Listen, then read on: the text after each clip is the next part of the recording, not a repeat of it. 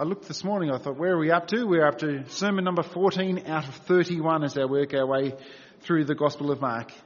It's our normal routine here to work our way through books of the Bible from start to finish for a couple of reasons. One, because it is the way we should read the Bible, to read things in their context and understand how things fit together.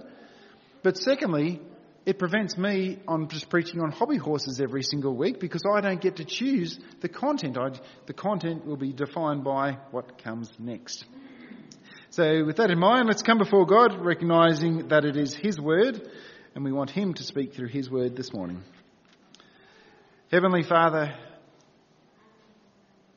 You are awesome and majestic. The whole earth is full of Your glory. As we behold what we can be known, we are lost for words. We are at awe. We are in total, complete awe of who You are. We thank You that You have made Yourself known to mankind and provided the way by which we can be restored to You. Because we were lost. We were hopelessly lost. Not honouring You as God or giving You thanks. We thank You that Jesus has done the work of reconciliation by His death and resurrection. We thank You that through Your word, Your written word, You speak to us today. You reveal Christ to us today.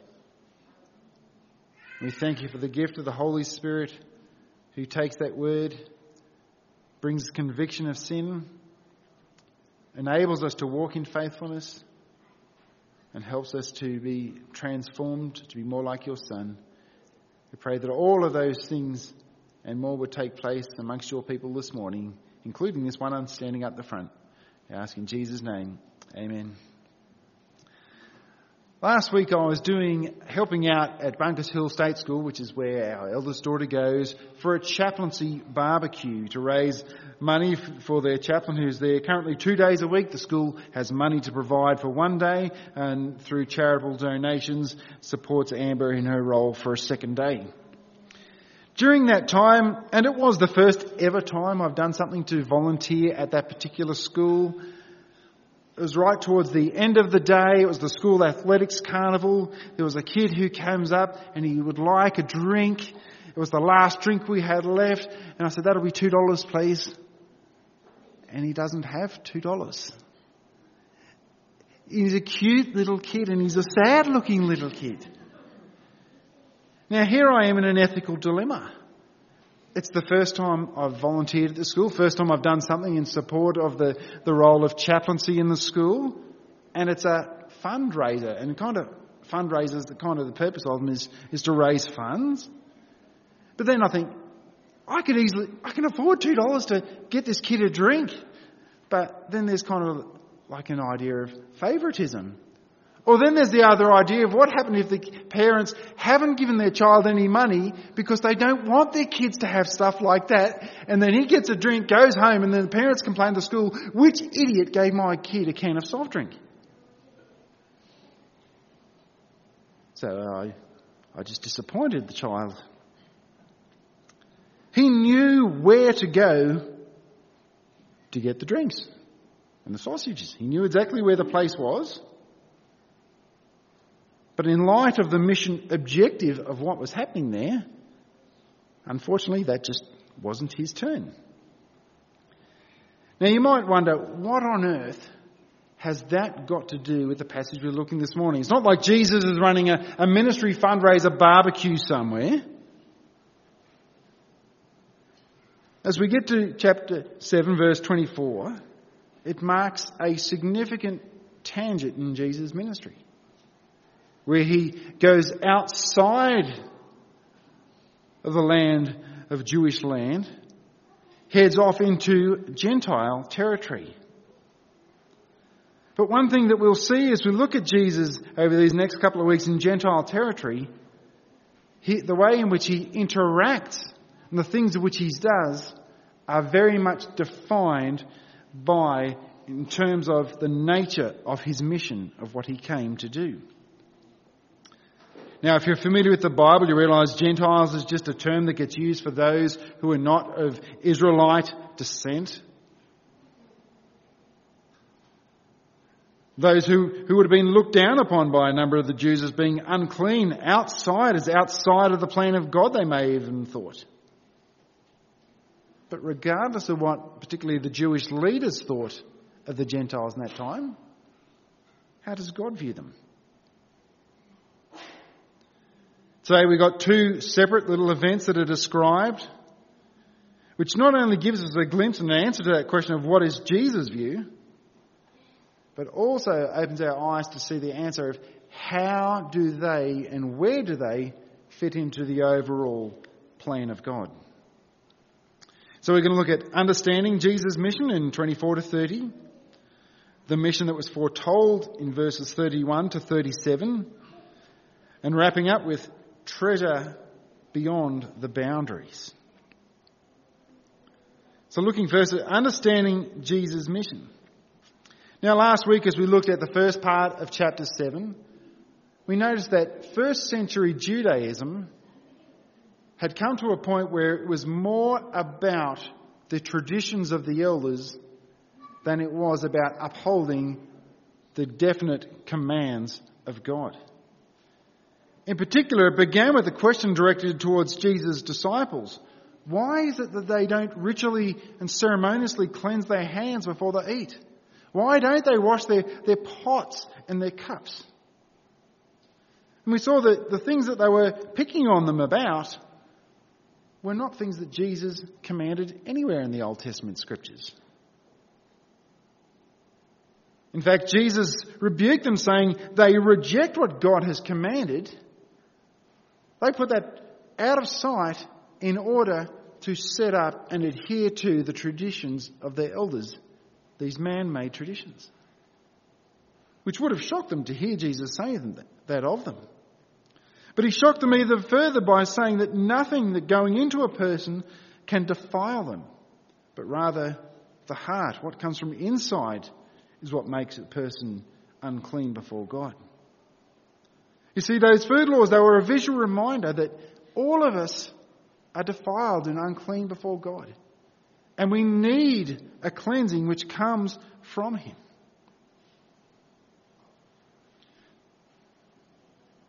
It's not the food that defiled them. Rather, we have hearts that were defiled. And so in that, as Mark is writing to a Gentile audience, he makes it clear that all food Jesus was declaring clean. So from going from saying that no food was unclean, now we see Jesus going out amongst a people that would have been considered and declared to be unclean. While it's not said within any of these verses, it would probably be equally fitting for Mark to put a narrative in here to say, and thus Jesus showed that no people groups were by nature unclean either.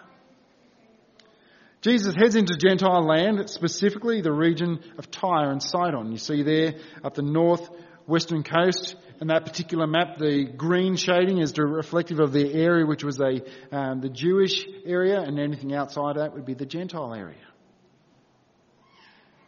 But why go to those places? I mean, it is modern-day Lebanon, if you like to think of it in terms of modern, more familiar localities. Has he gone there just to take a break, to get away from the questions and the complaints of the Jewish leadership? Has he taken some time away from the crowds to spend some focused time with the disciples? Has he got an intent to show his disciples and give them a bigger picture of the greater mission of God and how far it reaches? The text doesn't answer that question specifically. But where he has gone is not only just a Gentile region. Tyre comes with a degree of history as well. During the Maccabean Wars, Tyre fought against the Jews. When Josephus, the Jewish historian who writes about the histories of those wars, speaking of Tyre, he says, they were notoriously our bitterest enemies. And it was the people of Tyre who brought Baal worship into the Israelite communities. They were not just Gentiles, they were particularly despised and pagan Gentiles. So when Jesus arrives, he enters into a house, and once again, he doesn't want people to know. We've seen time and time again, he likes to be separate and away from the crowds. But even in Gentile lands, it says, he simply could not go unnoticed. The word has spread far and wide about this Jesus, about the things that he has done, about the things that he has said. Wherever he went, he couldn't go unnoticed. But the focus comes in on one particular lady whose daughter had an unclean spirit. And much like the synagogue leader Jairus back in chapter 5, she falls at the feet of Jesus with a desperate and urgent request. But unlike Jairus, she had nothing within herself that made her feel worthy of Jesus doing something for her. I mean, Jairus, he was the synagogue ruler. Here she is described as a woman, not favourably looked upon in the culture at the time, a Gentile, and not just any Gentile, a Syrophoenician Gentile. And it says she was begging, I think is the way the ESV put it. Other translations would say she kept asking. There is a repetitiveness in her request. She was like, she asked and asked and asked. She was so desperate, she kept asking. She wanted desperately, can you cast out this demon from my child? Because she knows enough of Jesus to know that he can. She knows enough of Jesus that he has done this for others before. And so she persists with her request. And clearly she doesn't think that her status as a Gentile woman is a hindrance to Jesus honouring that request. But as Jesus replies, you can see there's no hesitation about her worthiness. His only hesitation is with regards to priority of his mission. He said to her, let the children be fed first.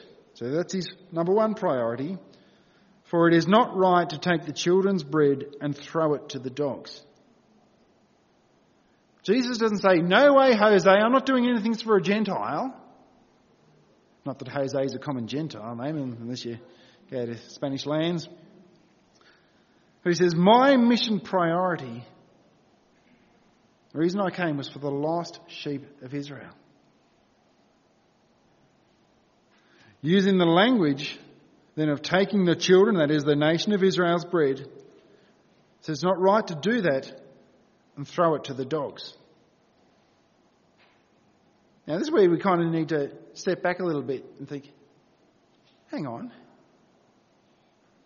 This honourable, holy Jesus, did he just call this woman a dog?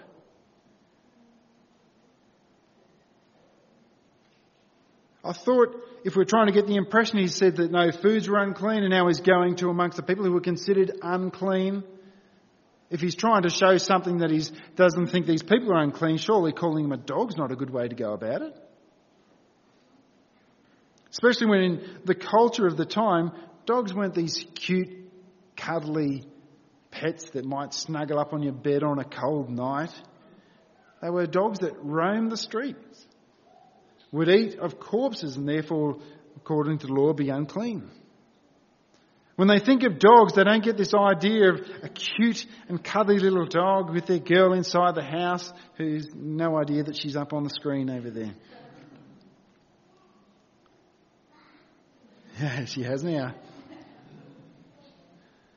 So if Jesus is really trying to juxtapose what he said about foods and now trying to speak about all people by nature, by people groups not being unclean, how on earth does it fit to call her a dog?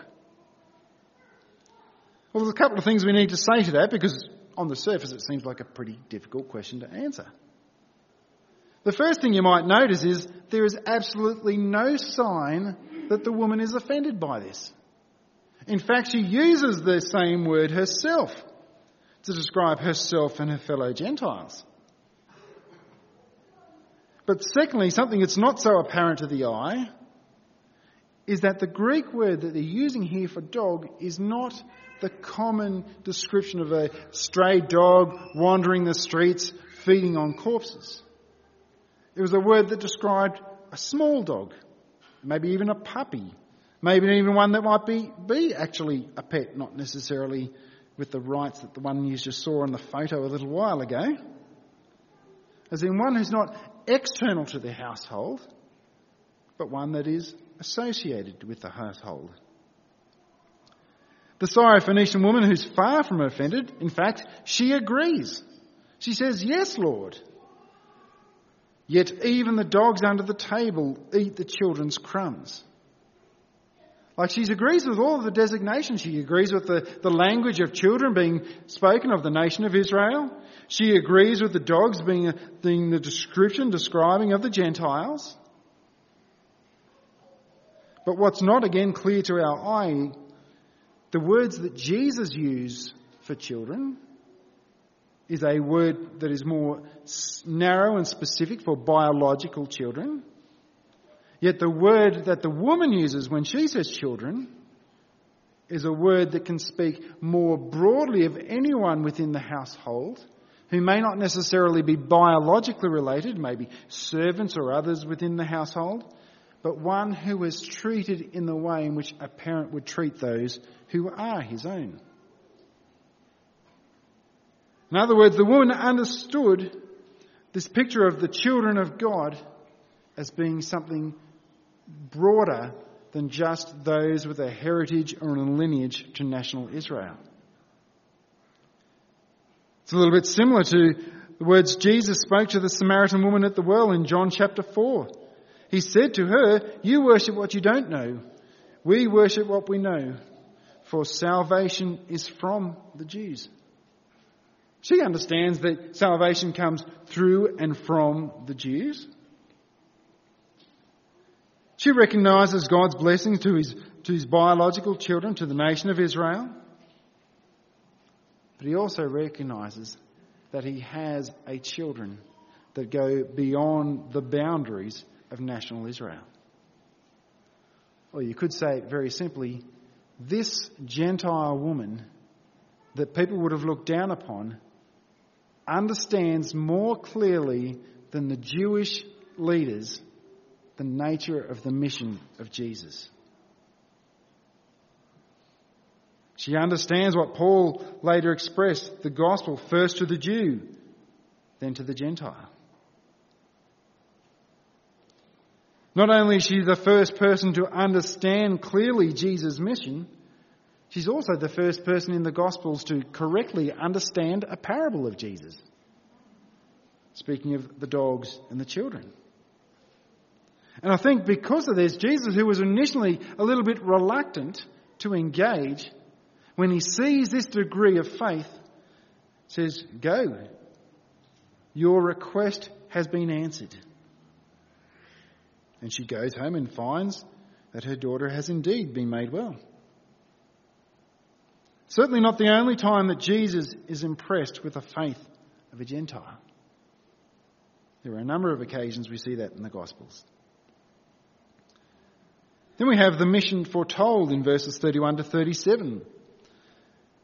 Again, we're in Gentile territory, but geographically distant from the last time. We were in the northwest. We're now down in the southeast, the area called the Decapolis, which basically just means the 10 cities. It was the same place back in chapter 5, verse 20. Remember the demoniac from the Gerasenes who had the legion of demons that were cast out? Afterwards, he went and bore witness to Jesus in the Decapolis. So they've certainly heard about him from potentially their first ever missionary. Mark's the only one who records this event. where one who is deaf and speech impaired is brought to Jesus.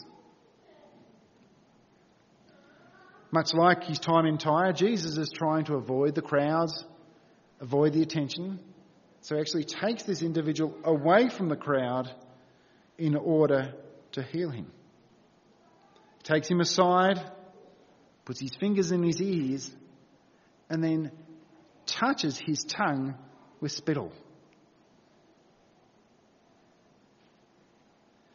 Now the Gentiles, they were not unfamiliar with unorthodox methods. The idea of putting different things on body parts as a way of trying to heal things, that was common territory for them. But Jesus wasn't saying, guys, I've got one you haven't tried before. You should try spit. Spit is awesome.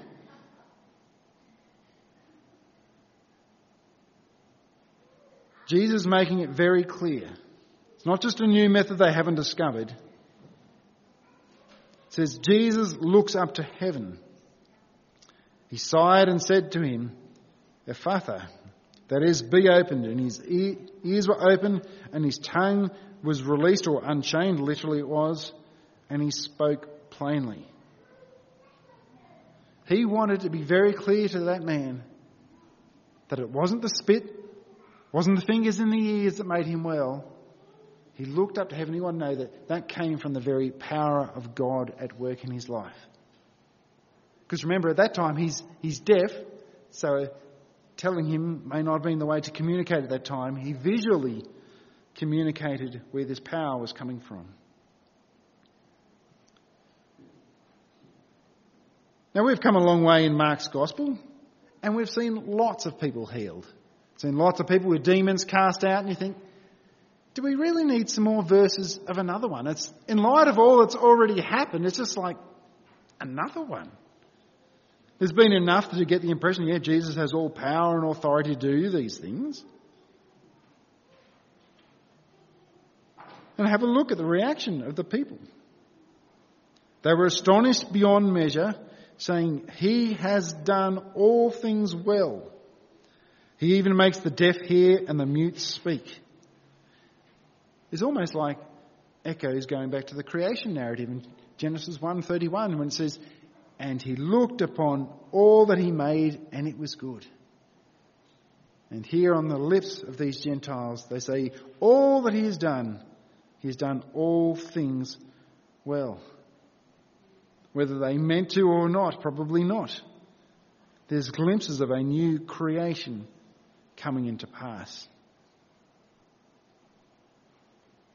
But why would this event be recorded?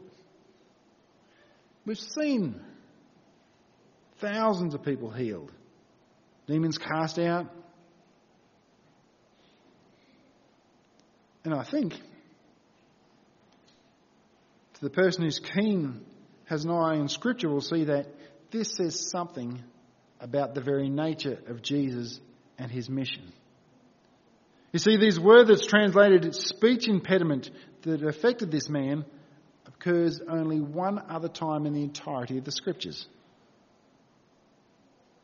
It's in the Old Testament, in Isaiah 35, when Isaiah spoke and prophesied about the desert areas of Lebanon, that they would see the glory and majesty of God. He's already been ministering in those areas of Lebanon, in Tyre with the Syrophoenician woman. Now he's off into the other lands, into the Decapolis. Then in Isaiah, when he's describing those days when they would see his glory and majesty come, in verses 5 to 6, it says, then the eyes of the blind shall be open, and the ears of the deaf unstopped. Then shall the lame man leap like a deer, and the tongues of the mute, that's the same Greek word used in Mark 7 here, the tongue of the mute sing for joy. For waters break forth in the wilderness and streams in the desert. See, the revealing of the glory and majesty of God had been foretold. It was coming to the desert lands of Lebanon. And what we're seeing in these verses that we're looking at this morning is the first fruits of what God had promised through the prophet Isaiah. The Syrophoenician woman, she understood it. This man is on the tail end, experiencing it coming into place. All of this taking place in areas where the traditions of the elders would have said unclean, unworthy, defiled.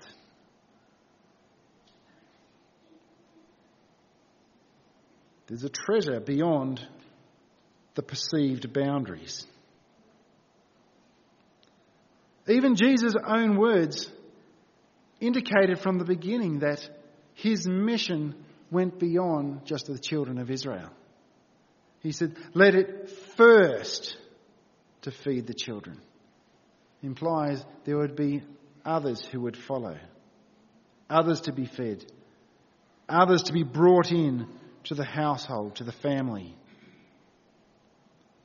After Jesus' death, resurrection, and before he ascended, he articulated that as clear as you could possibly want. It says, go therefore and make disciples of all nations, baptizing in the name of the Father, the Son, and the Holy Spirit, teaching them to observe all that I have commanded you. Behold, I am with you to the end of the age. There is no people group that is unclean, unworthy, outside the limits of the grace and blessing of God. And I'm not just talking about racial categories either, like this ethnic group or this ethnic group.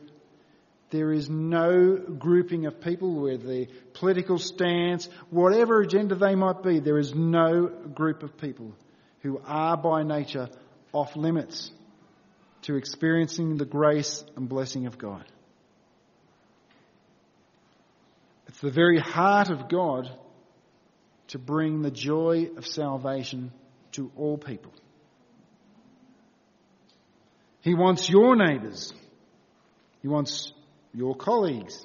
He wants those you go to university to see the glory and majesty of God. How did that happen? Well, Jesus and the apostles after him went to the people. They didn't put on a great rousing event in Jerusalem in the hope that people would turn up and come to faith in Christ. Reminds of the language of Romans 10. How will they place their trust in him? Unless somebody goes to them. Unless someone declares it to them. We don't even need to ask the question, has God got a heart for the people in my proximity? We know he does. He's declared it to be true. Therefore, we can go out because he has a heart for all nations, for all people groups. He's entrusted us with the message, and yet we have the promise that he goes with us and that it is he himself who makes his appeal through us. A couple of weeks we had a missionary family, David and Taryn Price, sharing of the mission work that they've been doing in Niger. And I know a number of you were encouraged when you hear of stories about how people came from a certain background, came to faith in Christ. Now they're using the gifts which God has given to minister to others. It delights our heart when we hear stories like that. But how much more would it spur us on to see that happening, not just on somewhere else on the other side of the world, but to see on a Sunday morning that we see some of the new children who have just recently come to faith in Christ, gathered together with the rest of the family because someone has taken the good news of Jesus to them. Eastgate's mission statement says to know the word, to live the word, to proclaim the word for the glory of the name. And I can guarantee you, if we wholeheartedly believe that and wholeheartedly lived in accordance with that, we would see people come to faith in Christ.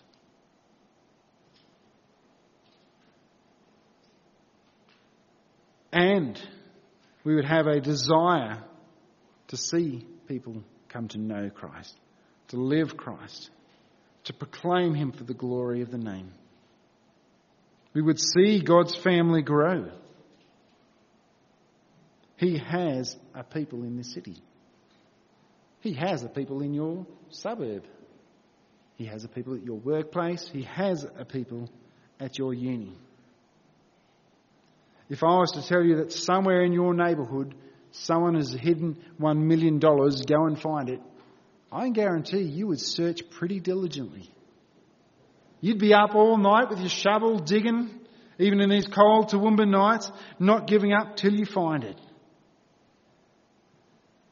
And yet God has a children who are his, who he has called before the foundation of the world, who are in your proximity, who are yet to be brought in, who are even more valuable than the $1 million you could find hidden under the log in somebody's backyard. If the value is higher, and it is, so my and our zeal to seek, find, proclaim the good news of the gospel within our context should drive us more and more each day. Let's come before the Lord in prayer. Heavenly Father, I give you thanks that there is no individual or people group that are so defiled that they are outside of your grace and your mercy. Because I was one by all analysis of behaviour and attitude who should have been totally unworthy. We thank you that you are in the business of making things new. You don't need to make someone almost there in order to bring them to salvation. We can have the most shameful past. We can have the most shameful behaviour even right this day. Yet if the gospel makes a call to our heart to turn from our sin, to turn to the living God who has given us everything in this world, to trust him for the forgiveness of our sins, that he is our rightful King and ruler to whom we belong, that we can be called his children. Lord, if your Spirit would be to so work in anyone to desire that, may they call upon you in prayer and simply say, I need you. Forgive me for all the times that I've not honoured you as you are worthy of. I've lived as though you don't exist. I've denied the Creator who has given me my life and everything. I thank you that Jesus died on the cross, who took my punishment that I so greatly deserved. And thank you that you offer newness of life through the resurrected Christ to all who place their trust in him. In whose name we pray. Amen. For those who like to read in advance, we're looking at chapter 8, verses 1 to 21 next week.